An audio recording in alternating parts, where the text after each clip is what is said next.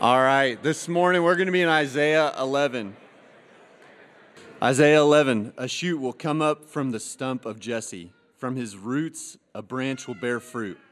The Spirit of the Lord will rest on him, the Spirit of wisdom and understanding, the Spirit of counsel and of might, the Spirit of knowledge and fear of the Lord. And he will delight in the fear of the Lord. He will not judge by what he sees with his eyes, or decide by what he hears with his ears. But with righteousness he will judge the needy. With justice he will give decisions for the poor of the earth.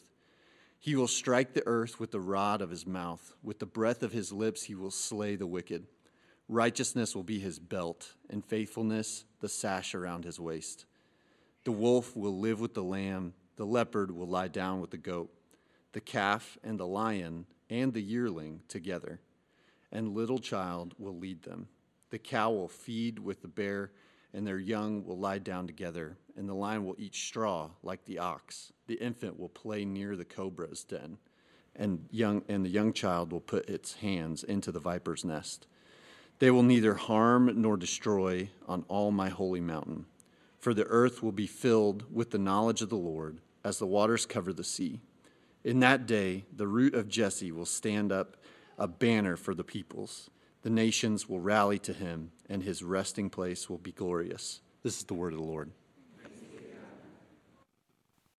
Amen. Hey, good morning, friends. Welcome again to Trinity Community Church. Welcome to our 5th anniversary gathering. It's amazing to say that. It feels so good to say that. I've got all the emotions going on, all of the gratitude as I reflect on the last 5 years. It's just, it's overwhelming to think about 5 years ago today, starting our Sunday gatherings with like 35 adults and just all that we've seen the Lord do over the last 5 years. Like, oh my goodness. And so, man, I am so full of gratitude and just like, not disbelief. I mean, we went through some hard times, you know. I mean, there were some Sundays where it was like, are we really doing this? This is wild. We've got more bodies and Trinity kids than we've got in the auditorium. I think we've moved 5 times in 5 years. We had this little global pandemic where we had to survive. And man, God has been so good. And I'm not going to say we made it or something, you know, but I mean, just look around. I mean, it's just amazing. Not just a miracle, but like 300 miracles. I think I could go around and with almost every single one of you, I know almost every single one of you, and just personally thank you for your incredible investment in this church, your presence, your life, your service, your sacrifice, the time and energy you've given, the prayers that you've poured into this church. I mean, it's absolutely overwhelming. It is such an evidence of God's grace, such an evidence of His love for us that He would draw us into a place like this together. So I am just overwhelmed with gratitude to the Lord for each and every one of you. And I know I say this all the time, but this is like just the most beautiful community I've ever seen. The most incredible, amazing group of people I've ever been around. This is the most incredible movement of God's Spirit I've ever witnessed in my life and in my 15, 16 years of ministry, like no doubt, no question. And one of the things I love about you, I thought about this week, it's that you are the most hopeful, like non-cynical, like non-pessimistic group of people I've ever been around. So we live in a very cynical world. You probably feel that, right? Like we live in a world of kind of negativity and pessimism and distrust of one another. And so cynicism is kind of like always in style. If you are a cynic, if you're skeptical, if you think things are just going to go wrong, if you love to talk about what's wrong with other people and with the world, you'll always have like somebody to talk to. It's like the easiest thing to talk about is at work is like just everything that's wrong with other people, you know? But we just live in a cynical world. We live in a world that just expects that bad things will happen and people are untrustworthy and that there is nothing bright and good and glorious ahead of us.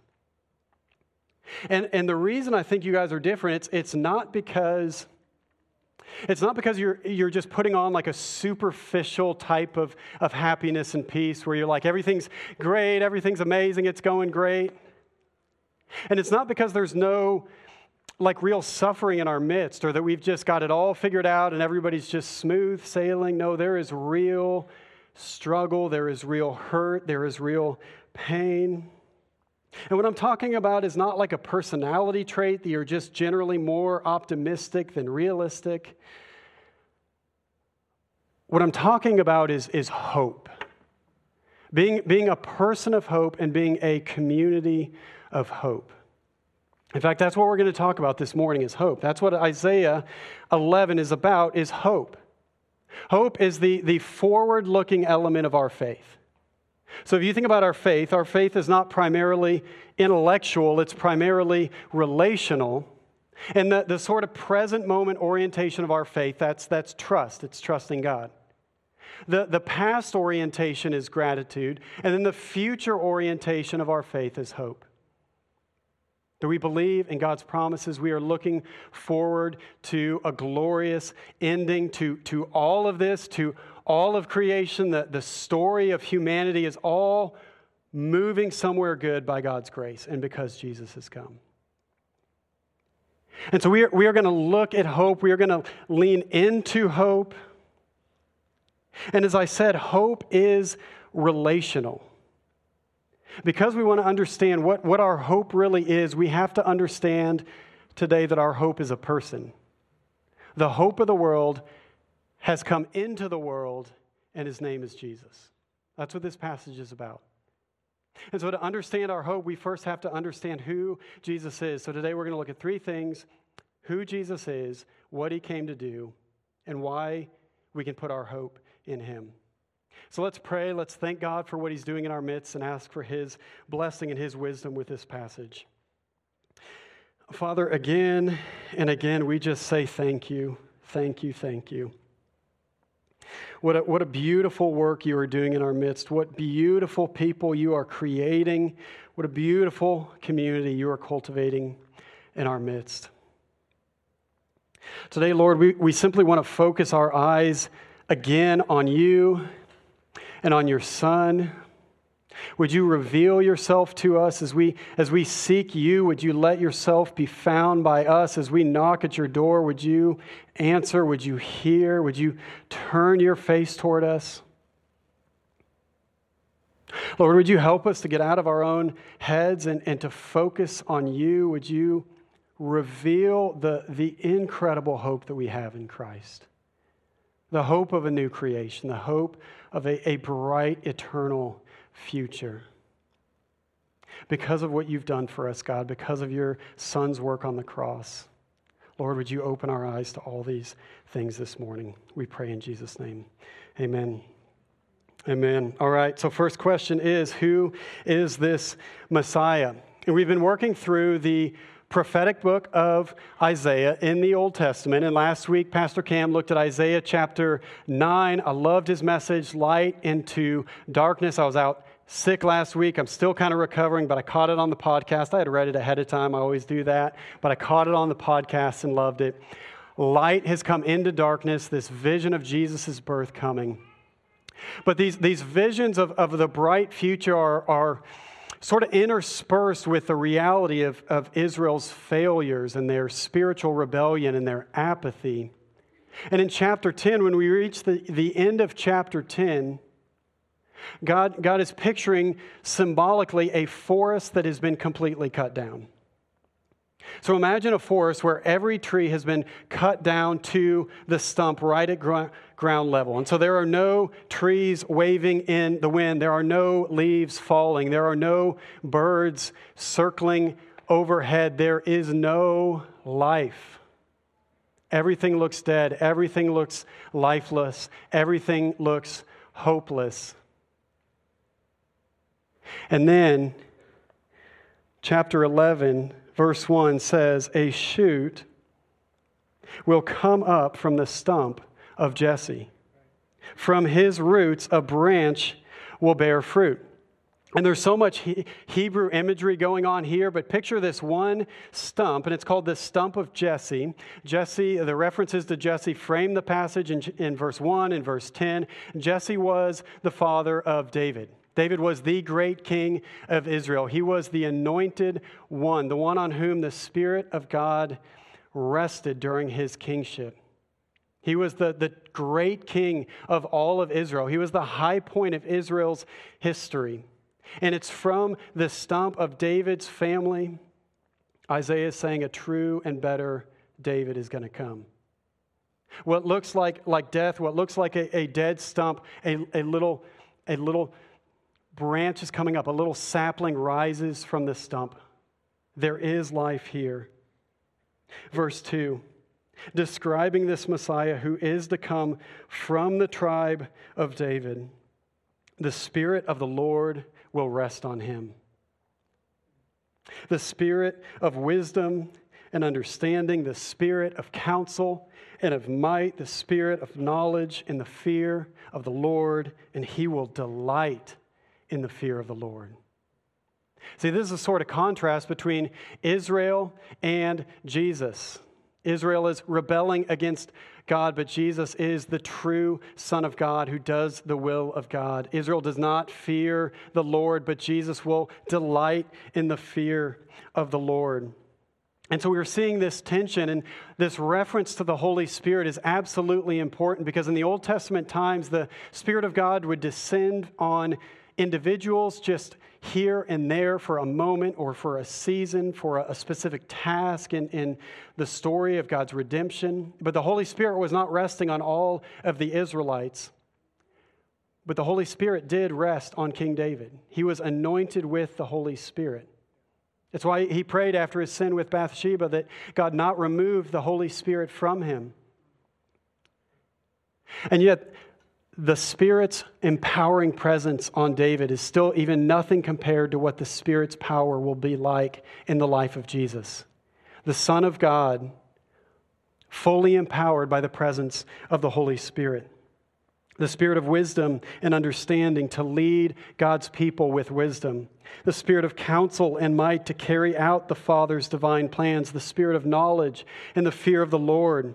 Meaning he doesn't rely on human knowledge, but he relies on God's truth. Now, this promise finds its fulfillment not only in the birth of Christ, but also in his baptism. In Matthew 3, we read this. As soon as Jesus was baptized, he went up out of the water. At that moment, heaven was opened. I mean, just imagine that, visually seeing heaven opened and the Spirit of God descending like a dove and alighting on him. In a voice from heaven, so we have the Son, we have the Spirit descending, the voice from heaven, the Father says, "This is my Son, whom I love. With him I am well pleased." This is an absolutely unexpected turn in the course of human history because in this century that Isaiah was living in, it was a time of war, conflict, conquest, injustice, oppression. These countries are just wiping each other out. It looks like there is no hope in all of the earth. Isaiah says, but wait. Look at this tiny little bit of growth.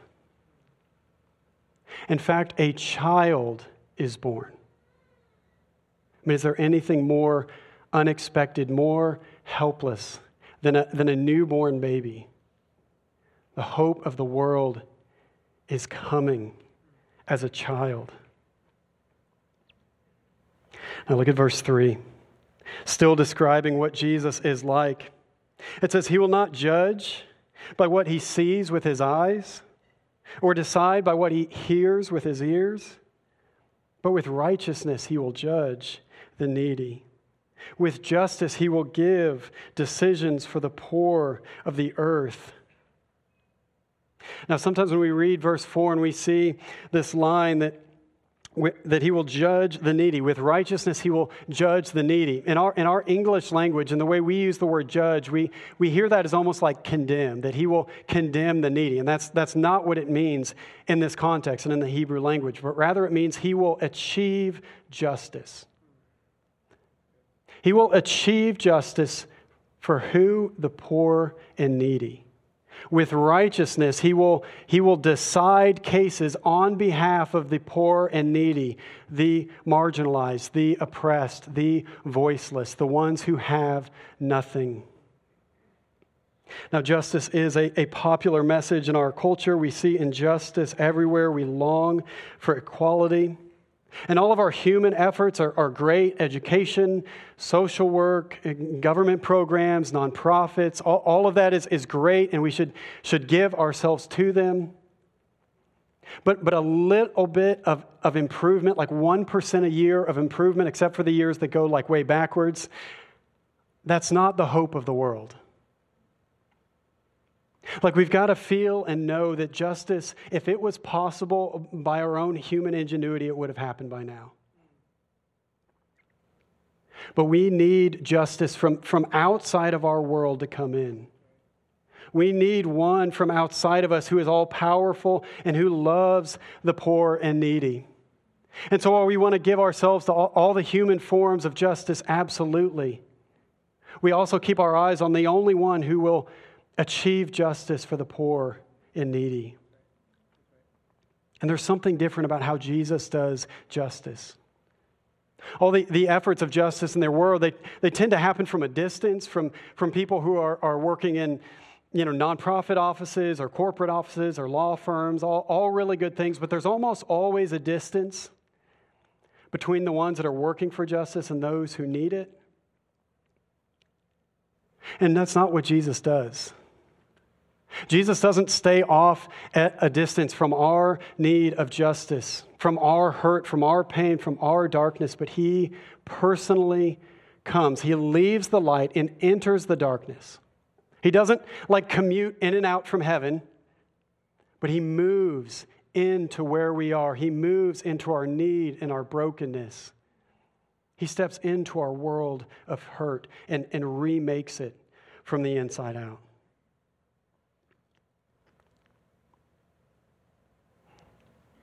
Now, second thing, what did he come to do? I'm already getting into it, so I'll just roll with it. The rest of the passage is describing the end result and really the paradise of the victory of Jesus. Let's go to verse 6. The wolf will live with the lamb. The leopard will lie down with the goat. The calf and the lion and the yearling together, and a little child will lead them. The cow will feed with the bear, their young will lie down together, and the lion will eat straw like the ox. And then verse 9, they will neither harm nor destroy on all my holy mountain. For the earth will be filled with the knowledge of the Lord as the waters cover the sea. Now, what did Jesus come to do? Quite simply, he came to bring peace on earth. He came to set the world right. He came to bring all of creation into harmony, to take the chaos and turn it into order, to take the destruction and turn it into new life. All the sad things undone, all the good things magnified forever. See, it was man's sin in the garden, all the way back in the Garden of Eden, that brought upon our world and all of creation this curse. Because of the sin of man, the rebellion of man, that which exists in all of our hearts, this curse has been placed on our creation, on our world. And so everything is out of order. Everything is not as it should be. Sickness now plagues us from the routine cold to the most advanced cancer. Nature itself is in a state of chaos. There's thorns on every flower. There's tsunamis that take the lives of thousands. There's injustice everywhere we look, world hunger, abortion, wars all over the earth, no peace between peoples and nations. This is all the work of the curse. All of creation is corrupted and barreling towards death and destruction. I mean, you've got to feel that, right? You look at your work and you see that your work works against you. You try to do any kind of gardening at all, you see that it's going to be way more difficult than you expected. Every relationship is far more difficult than it should be because of the curse. And the curse is what Jesus came to undo. Romans 5, it says that through Adam all die, but also through the second Adam, Jesus, all will live. Maybe you remember the Christmas hymn, "No more let sins and sorrows grow, nor thorns infest the ground. He comes to make his blessings flow, far as the curse is found." Jesus came to turn back the effects of the curse, and not to just undo it and lead us back to like the original place, but to take us somewhere even more glorious and beautiful. He's come to release all of creation from its captivity. He's come to set the prisoners free. This is what Isaiah 11 is promising. It's what it's envisioning, that one day there will be peace on the earth. And the victory of Jesus, it's not merely spiritual, but it's physical. He doesn't just draw us up into the clouds the moment that we put our faith in Him. He doesn't come down and destroy the world, but instead, He raises us up to new life. In the end, He will give us resurrection bodies, and He will renew all of creation, a new heavens and a new earth. So Jesus' victory, it's both deeply personal and it's global. It's cosmic. It's deeply personal because everyone who believes in Him is raised to eternal life, but it also touches the very core of your being. There is no ounce of brokenness in you that won't one day be healed. No sickness that won't be cured. And so I want you to think, where do you long for this kind of freedom? Where in your life do you long for healing and liberation? Maybe like a lot of us, you've struggled with depression or anxiety for many years. Maybe your marriage or family relationships feel strained to breaking point. Maybe you've been severely wounded by someone else and you can't believe that you're not more healed by now. Maybe you just feel so far from God that you can't even imagine what healing and freedom and peace would look like. Jesus' victory is deeply personal, but it's also completely global. It's cosmic. What He's doing in you, He will do in all of creation, everything being made new, injustice ended forever, sin is crushed, death is defeated. The victory of Jesus is also the answer to every form of brokenness in our world. Jesus is the hope of the world. And so if you're like me, the very next question you have is, when? When, Lord? When does this happen? Has it already happened? If it's related to Jesus' birth, does that mean it's happened, or does it mean that it will happen when He comes back? And the answer, as we've been saying throughout this series, is yes, in both. That His victory has been achieved. Like the work isn't still ahead of Jesus. Part of our hope is that He has actually done the hard thing. We're not like hoping that He might do the hard thing later. It's done. It's finished. He did it on the cross and He rose from the grave. And so He has all power and authority over all the sin and brokenness in the world. He has defeated death. And yet the full effects of His victory are not fully here yet. The victory has been won, but the fruits of it we're still waiting on. The extent of His victory, which is everything, everywhere, we're still waiting on. I love how Ray Ortlund puts it. He says, even now, the fullness of His kingdom is only an inch away. All that stands between the present moment and the promised future is the command of God. Isaiah is not telling us when, he's telling us who. And that should be enough for us. Man, I love that. The question is not when. As much as I want the answer to when, like when is my body going to be fully restored? When are all the good things going to happen? But rather who? Who is our hope? Who can we put our trust, our hope in that won't let us down? And the answer is a person. It's Jesus. That's the third thing. Can we put our hope in him? I mean, every preacher is going to say that, right? Like, put your hope in Jesus. That's not a surprise. But why? Why do we know we can put our hope in Jesus? To quote the Shawshank Redemption like a true middle-aged guy, hope is a dangerous thing. Hope can drive a man insane. Now, hope is dangerous. Why? Because it sets us up for disappointment, right? Don't you feel that? It's so much easier to just lower your expectations, right? I mean, I've probably said that before, like the secret to a happy life is just low expectations, you know? You're never disappointed. And I'm joking when I say that, I promise, mostly. But we have so much of that inside of us, right? Just lower your expectations. Don't expect too much. Don't trust too much. Hope is disappearing from our world. Did you know you can Google a word? I love this. I do it all the time. And you can find out how often it's been used in published literature relative to the last 200 years. All right, I'm going to show you the image for hope. We got that, Kyle? This is hope since 1800. It's gone down. Maybe there's a little blip at the end. I don't really trust it. But hope is disappearing from our world. It is disappearing from our vocabulary. And if you ask, well, if hope is disappearing in our world, what is taking its place? I think my answer would be cynicism. This cynical world that we live in, cynicism is a disposition of just hard pessimism toward the world. It's a distrust of others. It's giving up on hope. We become cynical because it's easier, right? It's easier than hope. It doesn't cost as much, or right now that is. And then this cynicism just seeps out of us. I mean, if we can be real and just say cynical people, the literal worst, right? Cynical people are the worst. And I say that about myself as an often very cynical person.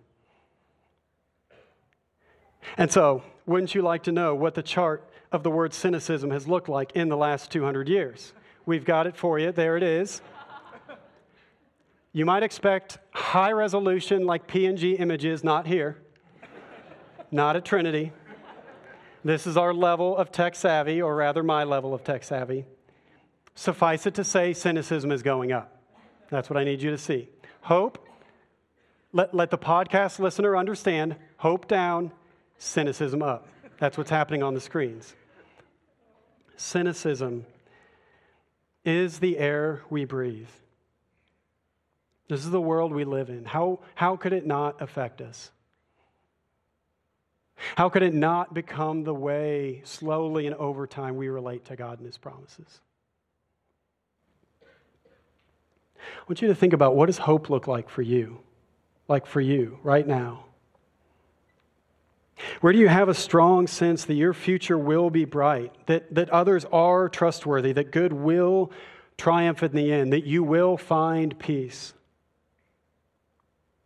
Where instead have you become cynical? Not taking risks, not trusting others, not expecting anything good. Now, on the one hand, cynicism makes a lot of sense. I mean, I just talked about the curse. I just talked about the brokenness of this world. And so as Christians, in a sense, we should have very low expectations for the world. We should never be surprised by the brokenness of the world. We should never be surprised if non-Christians act like non-Christians, if even Christians are still kind of a mess and very, very difficult, because we still have all of this brokenness happening within us. And so we should never be surprised by cynicism or by the brokenness of our world. And yet there is something different about us. because we are in Christ. We are joined to Christ. We are now people of hope. We are a community of relentless hope. We have something that no one else has because of what Christ has done for us. And so I want to ask you, what is it that you're basing your life on? What is it that's at the center of your life? What are you most hoping will give you peace in the end? I'll admit it's so easy for me. I constantly try to find my identity and worth in like my performance and in others' view of me or success. Even after, I don't know how many hours of prayer and scripture reading and good books and a couple decades of walking closely with the Lord and even ministry and teaching on this stuff, I still struggle so much to believe I'm a beloved child of God. So difficult for me to actually live from that security. Believe that that's enough. We have this deep inner capacity for hope because it's what we were made for. It's why you have that within you, and yet it gets bent in all the wrong directions. Typically, for us, it gets pointed towards good things, but they're just not God, right? A relationship that we think is going to solve everything for us. A job, some relief from suffering or sickness. If only we get this one thing, then we will have peace. Have you ever said that? I think every one of us say that all the time. If only this, if only that. There's just this one nagging thing. And if that could change. But the reality is that thing, no matter how good it even is, it begins to rule us. We begin to need it more than anything, more than even God. And nothing else will be a good ruler in that place. Nothing else will serve you well in the center of your life. Because it will either completely fail you, or if you get it, something else will just replace it, and we'll be saying, if only, about something else. Nothing else will satisfy that place in your life. So what we're saying today is another kind of life is available. Another way of doing life is available. You don't have to live in fear or without hope. Only one thing is designed to be at the center of your life. And it's a person, and he is calling out to you right now. He is wooing you to himself, drawing you, inviting you to himself, saying, come to me. Jesus is the hope of the world. He is the joy of every longing heart. I'm hitting all the Advent hymns today. We're about to sing one. I don't make a lot of demands to the worship team, and I'm like, I want one Advent hymn today on the anniversary. We can do that in September. Why would we just sing about the birth of Jesus 4 Sundays a year? Not here. Nope, we do 5 or so, maybe 6. Think about it. Jesus' wisdom compared to the wisdom of the world. I mean, Jesus has the spirit of knowledge and understanding resting on him. His wisdom far surpasses the wisdom of the world, right? Jesus' power versus the power of the world. His power is pure and good. He's not seeped in human pride and ego like the rest of us. His power is always to do what's right and good, what's beautiful, to bind up the weak and broken. We can put our hope in him because he laid down his life for us. He gave his very life for us. We can put our hope in him because he'll never leave us or fail us. Tim Keller has said, anything except Jesus will desert you in the end and disappoint you along the way. Anything else will desert you in the end and disappoint you along the way. Again, I'll be honest, I put so much of my hope in this world and just, for me, it's like a pain-free life. I just want a pain-free heart. I've been hurt. I've felt pain. I don't like it. I don't like when others are in pain. I just want a pain-free heart. So often that's what's driving me at the center of my life. Of course that's going to fail me in the end. Of course that's going to disappoint me all along the way. I think it's a good thing to hope in Jesus' healing and his power to heal our bodies, heal our hearts, transform us, to make our lives better here and now. But our ultimate hope is not in our circumstances getting better. Our ultimate hope is Christ himself. We don't just love God for what he can do for us, but we love him for who he is and because he is infinitely satisfying. If we aim to get everything the world has to offer, we'll miss out on everything. But if we aim for God himself, we get God and then everything else is thrown in. All of the renewed creation, all of the good thing comes eventually if our focus is on God himself. Jesus is the hope of the world, the only person or thing in all of the universe worthy of our hope. This passage says one day the whole earth will be his holy mountain. That's an image calling back to Mount Sinai when the Spirit of God, the presence of God descended in power.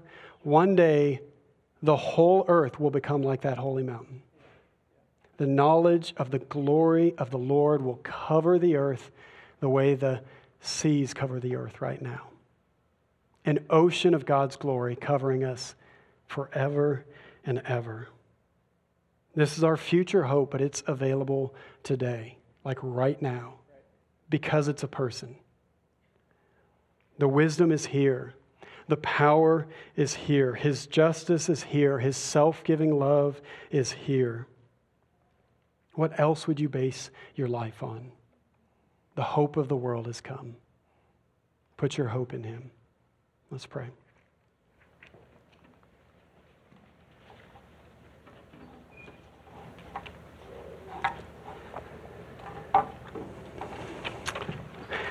Father God, we praise you for who you are, for your greatness and your glory and your might, for your mercy and your gentleness and your compassion. We thank you that you have not left us to our own devices, our own human struggles. You have not left us to die under the curse, but you have sent your own Son at immense personal cost to yourself. At the cost of everything to you, Lord Jesus, you laid down your life for us. You rose again in power, and it feels almost too good to be true, and so we have to remind ourselves of it over and over and over. We have been raised to new life. The old is gone and the new has come. We are set free.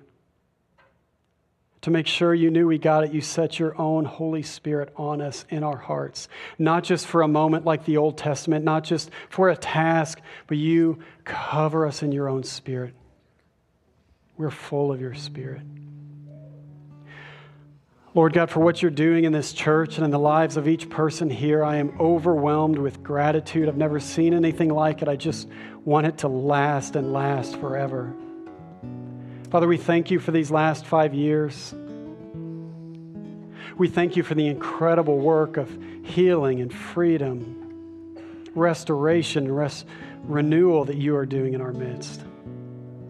And we know that this church is not just for us, but it's for the future. It's for those who aren't here. It's for our children, for those who will come in 10 years, 20 years, 50 years, 100 years.